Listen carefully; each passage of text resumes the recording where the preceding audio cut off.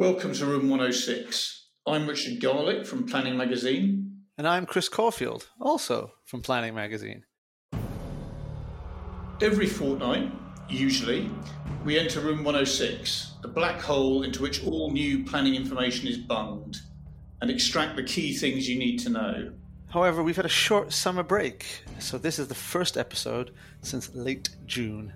Yes, I've been away for a couple of weeks, and I understand that there have been a few changes at the top of government in the meantime, which Chris has been covering.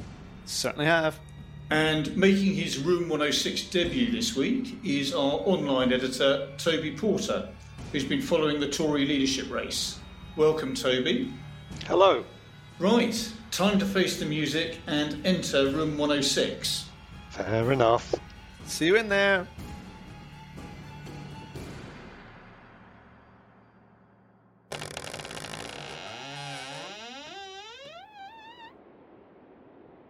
Well, it's as crammed as ever. It seems to be filling up constantly with column inches about the Tory leadership race.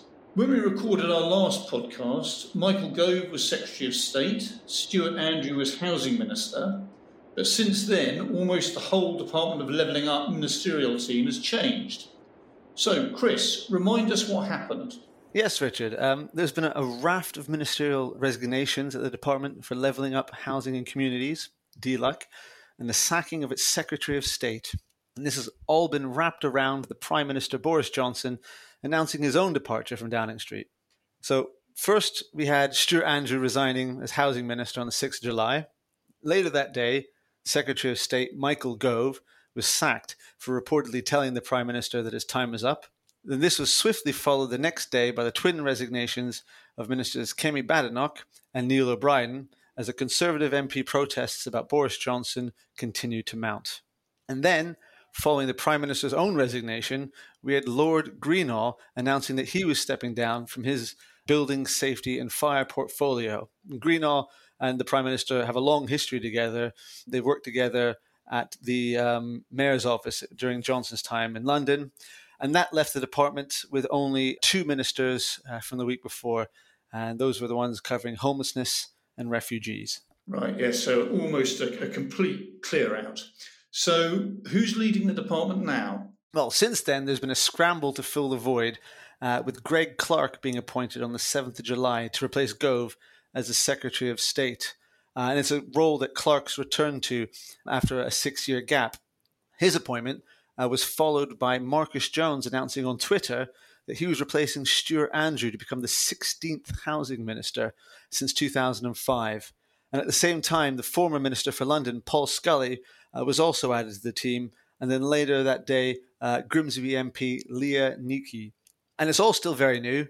It took a while, but Jones was confirmed as the Housing Minister. But today, as we're recording, Scully still isn't listed on the department's website as having a portfolio. Okay, so as you mentioned, this isn't the first time that Clark has been the Secretary of State with responsibility for planning.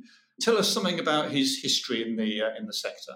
Well, Clark, having overseen the delivery of the Localism Act and the development of the first national planning policy framework 10 years ago, and having been a staunch supporter of devolving powers to local areas, Clark is no stranger to policy change. He served as Minister of State in the then Department for Communities and Local Government for Decentralisation and Planning between 2010 and 2012. And during his tenure, he oversaw the development of the National Planning Policy Framework, which was published in final form March 2012, replacing a series of planning policy documents. Clark also oversaw the introduction of the Localism Act in 2011, which gave communities the right to produce a neighbourhood plan, and introduced the duty to cooperate and abolished regional strategies. He then served as Minister for Cities in 2011 to 2012, where he initiated a programme of city deals with England's biggest urban areas outside of London, aiming to devolve powers from Whitehall in an effort to boost growth. So he's very much about sort of sharing the power out. And he definitely has a track record. It just feels from talking to people, it's more a question about whether he can add to his track record. Okay, so a question of whether he's going to get a chance to do so. Yeah, there's a sort of a feeling amongst certain commentators that these are sort of short-term positions. gap fillers until the new Prime Minister is elected or announced. But there was a positive reaction from the sector to Clark's renewed leadership of government planning functions. I spoke to Martin Curtis, the Associate Director of PR firm Kratos Communications, and he said that Clark's appointment could see attention return to devolution of power because of his previous work on combined authorities and city deals. Roger Heifer, Executive Director at HGH Consulting, said Greg Clark was a very good appointment, describing him as pragmatic, thoughtful, and sensible. And he added that he was also encouraged to see Jones's statement on his own website, the Housing Minister, saying that he was not anti-development, which suggested to him that he may be a pragmatist. Okay, suggested to Heifer that Jones may be a pragmatist. Yes, correct. Okay, and what do we know about Marcus Jones's views on planning? Jones is a former council leader and who as MP criticised his local authority for delays to its local plan. He defended the government's controversial expansion of permitted development rights and described himself, as I mentioned earlier, as not anti-development. And he's already worked alongside Clark between 2015 and 2016, having served as a Minister for Local Government in the department, formerly known as the Department for Community and Local Government. Okay, so we've got a new Secretary of State and a new Minister with track record in planning and what's more, a track record of being in government in the relevant department. I suspect a lot of people in the sector, whatever they felt about Michael Gove and some of his specific policies, there will be some people out there who will regret that a Secretary of State with a track record of being able to make change hasn't had the opportunity to see through his programme of change. But there is obviously something quite unique about having a new Secretary of State who had previously been in the role 7 or 8 years ago, because it means that the architect of a lot of the present planning system, which is what Greg Clark is, he was the person behind the first NPPF, is getting a chance to kind of review what's worked and what hasn't worked, or potentially could have the chance to review what's worked and what hasn't worked. And that's a very rare thing for somebody to be in charge of the government department which sets planning policy, and firstly have the knowledge which comes with having done the job previously, and secondly have the opportunity to kind of fine-tune what the work they did many years ago. So potentially that could be very interesting. But I understand, I think, from some of the things you've said to me, Chris, that there's quite a lot of scepticism about how long-term either of these appointments are.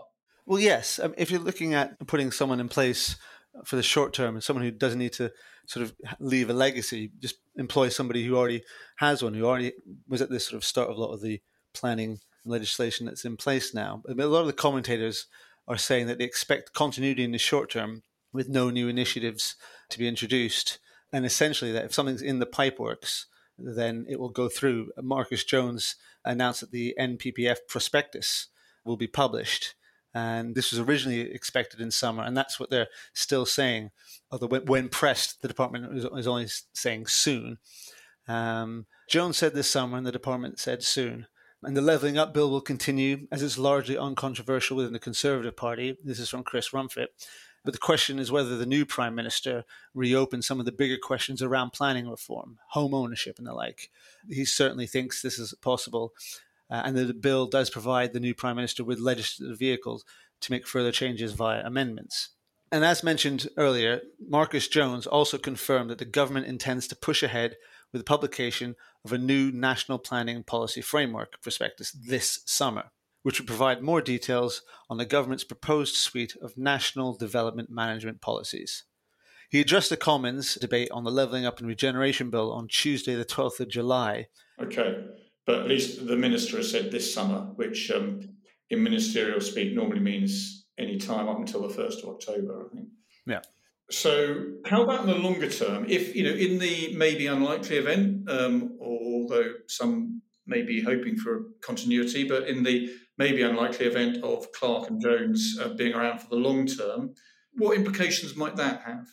Well, I saw something interesting on Twitter. Neighbourhood planning consultant Tony Burton said that amidst the turmoil, it was a pleasure to see the originator of neighbourhood planning, Greg Clark, back in post, leading future planning and neighbourhood governance reforms.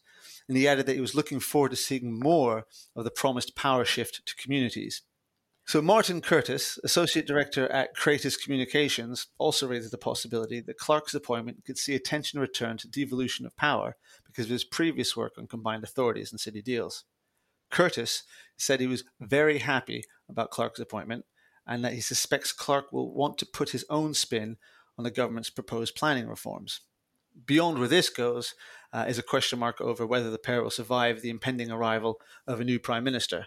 And I guess that brings us up nicely to Sunak and Truss. Indeed. Thank you very much for that, Chris. And Toby, this is something that you've been looking at, what Rishi Sunak and Liz Truss have been saying about planning in their pitches for the Tory leadership.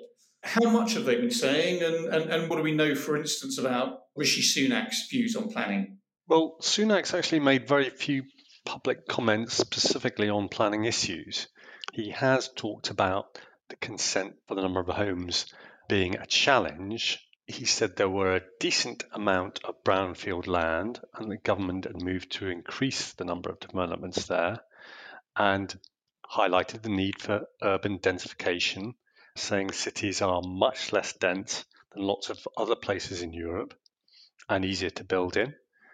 He's also flagged the work of self-build advocate Richard Bacon, MP, in promoting use of modular building. And he's also suggested that more work was required from government to address land banking. That's developers hanging on to plots which have permission, but they're not actually building on. Sunak said it would make sure that we have a system where large developers can't hog the land instead of being released for housing building. But having said that, trawl through stuff he's said during this campaign, there's not a huge amount of it. Liz Truss has said more. Sunak has, though, said that he will not allow the repeal of prohibitions on wind power on land. In other words, he's fine with wind farms at sea, but he wants to stop them happening on land. And he said he's not going to support any kind of loosening of restrictions of exactly. He said he's not going to support any loosening of the restrictions on wind power on land. Yeah, it was interesting to see Sunak saying that about onshore wind power, particularly as it came out almost at the same time as the government reiterated its commitment to creating a new mechanism for communities to express their interest in allowing new wind power schemes in their areas.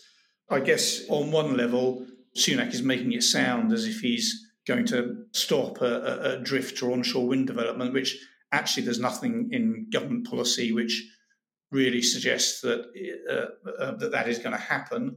But whether that means that he's actually going to halt this government plan to enable communities to kind of pitch for wind power schemes in their areas is another matter. I guess what he said wouldn't commit him to stopping that.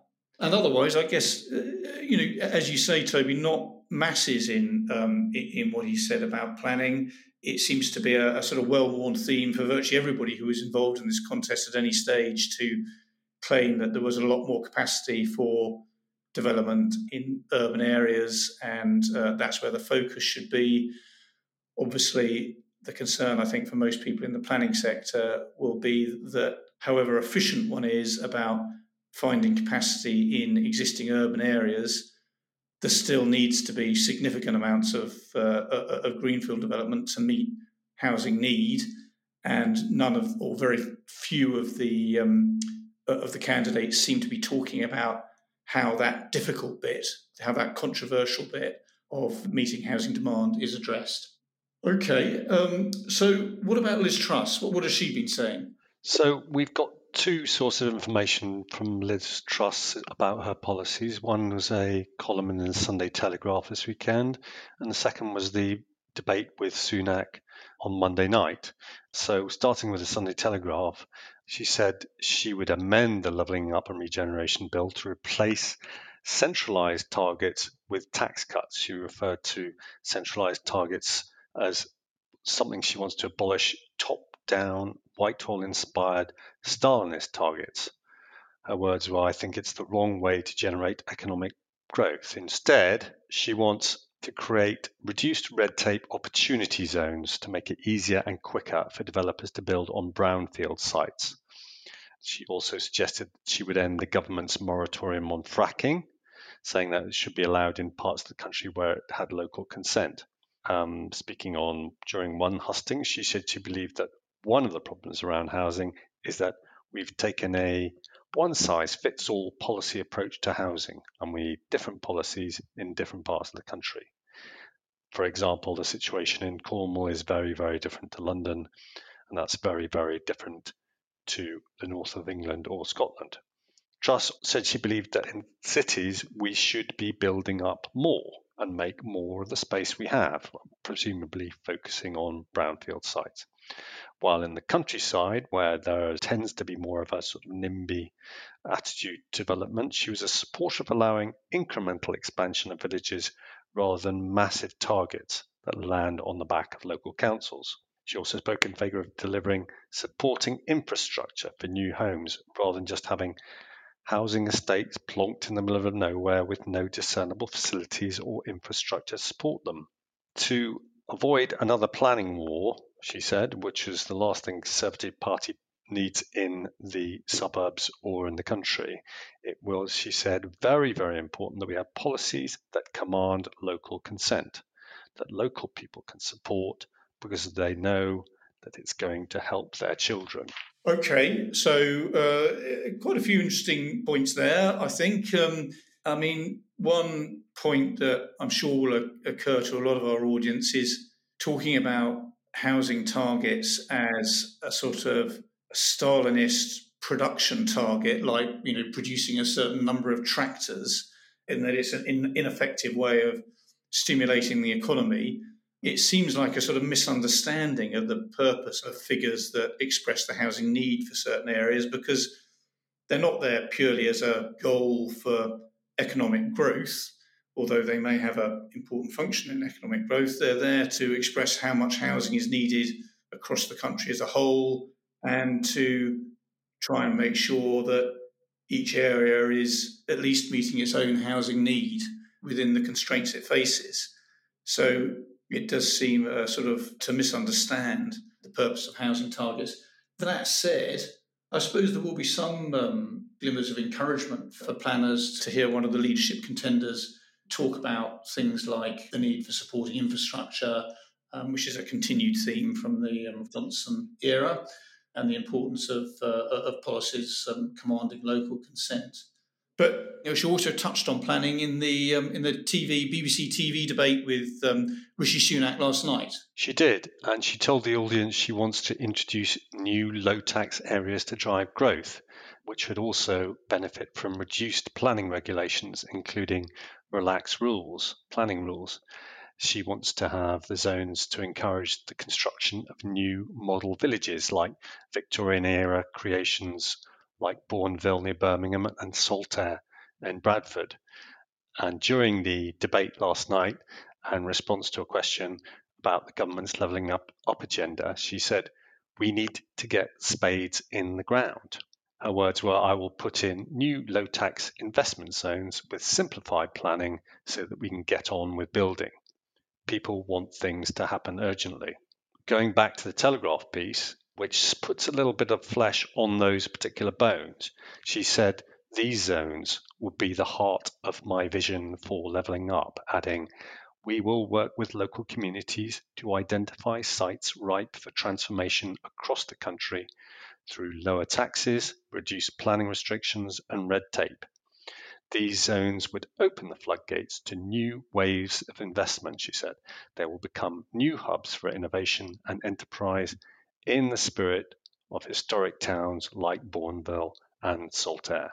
And she goes on, "By creating these new investment zones, we'll finally prove to businesses we're committed to their futures and incentivize them to stimulate the investment that will help deliver for hardworking people." This is what she said in the column.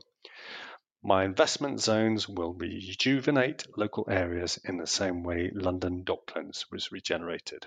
I think she's taken this almost as a model. She's focused on free ports, the new generation of which she introduced as Trade Secretary in 2019, which the government has suggested could offer liberalised planning regimes as well.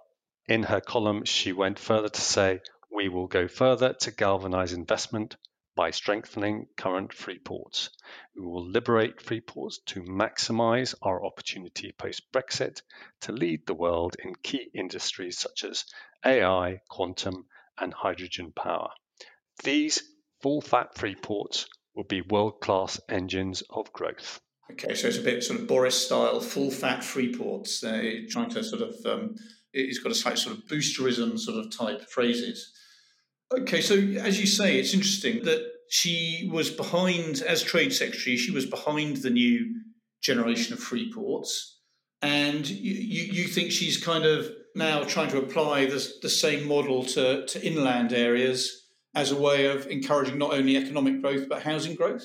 Yes. So Conservatives have a little problem with housing because their constituents, their parish councils, don't really want houses on rural areas they represent. The urban areas, unless it's shopping centres being turned into housing or city centres being turned into housing, there's not much space for housing in inner city areas where Tories don't historically have huge support. So by focusing on reducing red tape in concentrated brownfield, possibly urban areas, they might be able to get around that problem. It's sort of joining the dots between existing policies, but also marrying that up with low tax and low red tape policy. So the investment zones is a clever way of tying those ideas together. Okay, I can certainly see how it's trying to apply the sort of Freeport style model to incentivise development in other places. I think it does raise a lot of questions, though, because I think, firstly, we recently did a bit of a sort of in-depth article on what's happened so far with the free ports, and there are 8 of them in England. And although there's been quite a lot of progress towards turning them all into places with lighter tax regimes, the idea that they were going to be significantly different in planning terms to other parts of the country, not a lot has happened on that so far. Free ports have, like all other ports, in the last couple of years, been given an increase in permitted development rights to make them equivalent to airports when dealing with development that's sort of urgently needed for the operation of the facility. But in other respects, not a lot has been done to make any of those areas significantly different in planning terms to the rest of the country. So, the question is, what planning regulations would she consider removing in other places? And if, like free ports, actually it's not going to be the planning that's the major attraction of these schemes, it's the low tax environment. Well, is the difficulty with delivering the amount of housing needed to do with a lack of tax incentives for builders, or is it to do with a difficulty in getting planning permission? And many house builders would say that the difficulty of getting planning permission in the right places is the bigger difficulty. So I think there are some questions about those elements of Liz Truss's policy. I guess what some people will take some encouragement from is the way in which she is trying to cast new settlements and new towns in a slightly positive light. So I think she probably feels that when she talks about things like Bourneville and Saltaire, that's a way of sort of pitching new urban development to her constituency of Tory members in a way that's going to be more appealing to them than talking about the sort of post-war new towns, which are obviously very associated with Labour.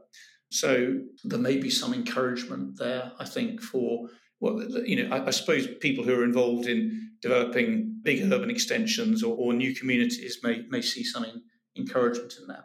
The reason they're not being built could be several things. It may be developers sitting on land that they have permissions for, but they want to keep up prices by keeping sales scarce. The problem for the current situation is that the permissions that are there are for 2 and 3 bedroom houses rather than for 1 and 5 bedroom houses.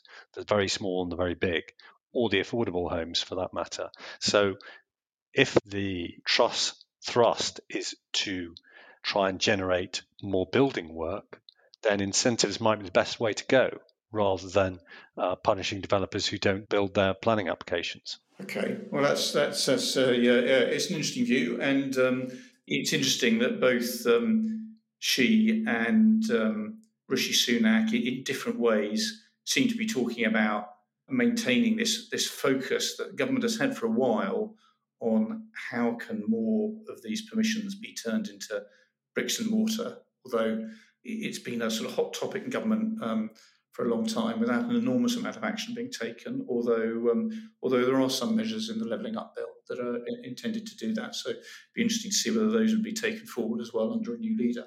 Okay, well, thank you very much, Toby. Thank you very much, Chris. I think our work is done in this sort of non-standard Room 106 that we've had this week. Let's get out before there are any more announcements, decisions, or change of leadership.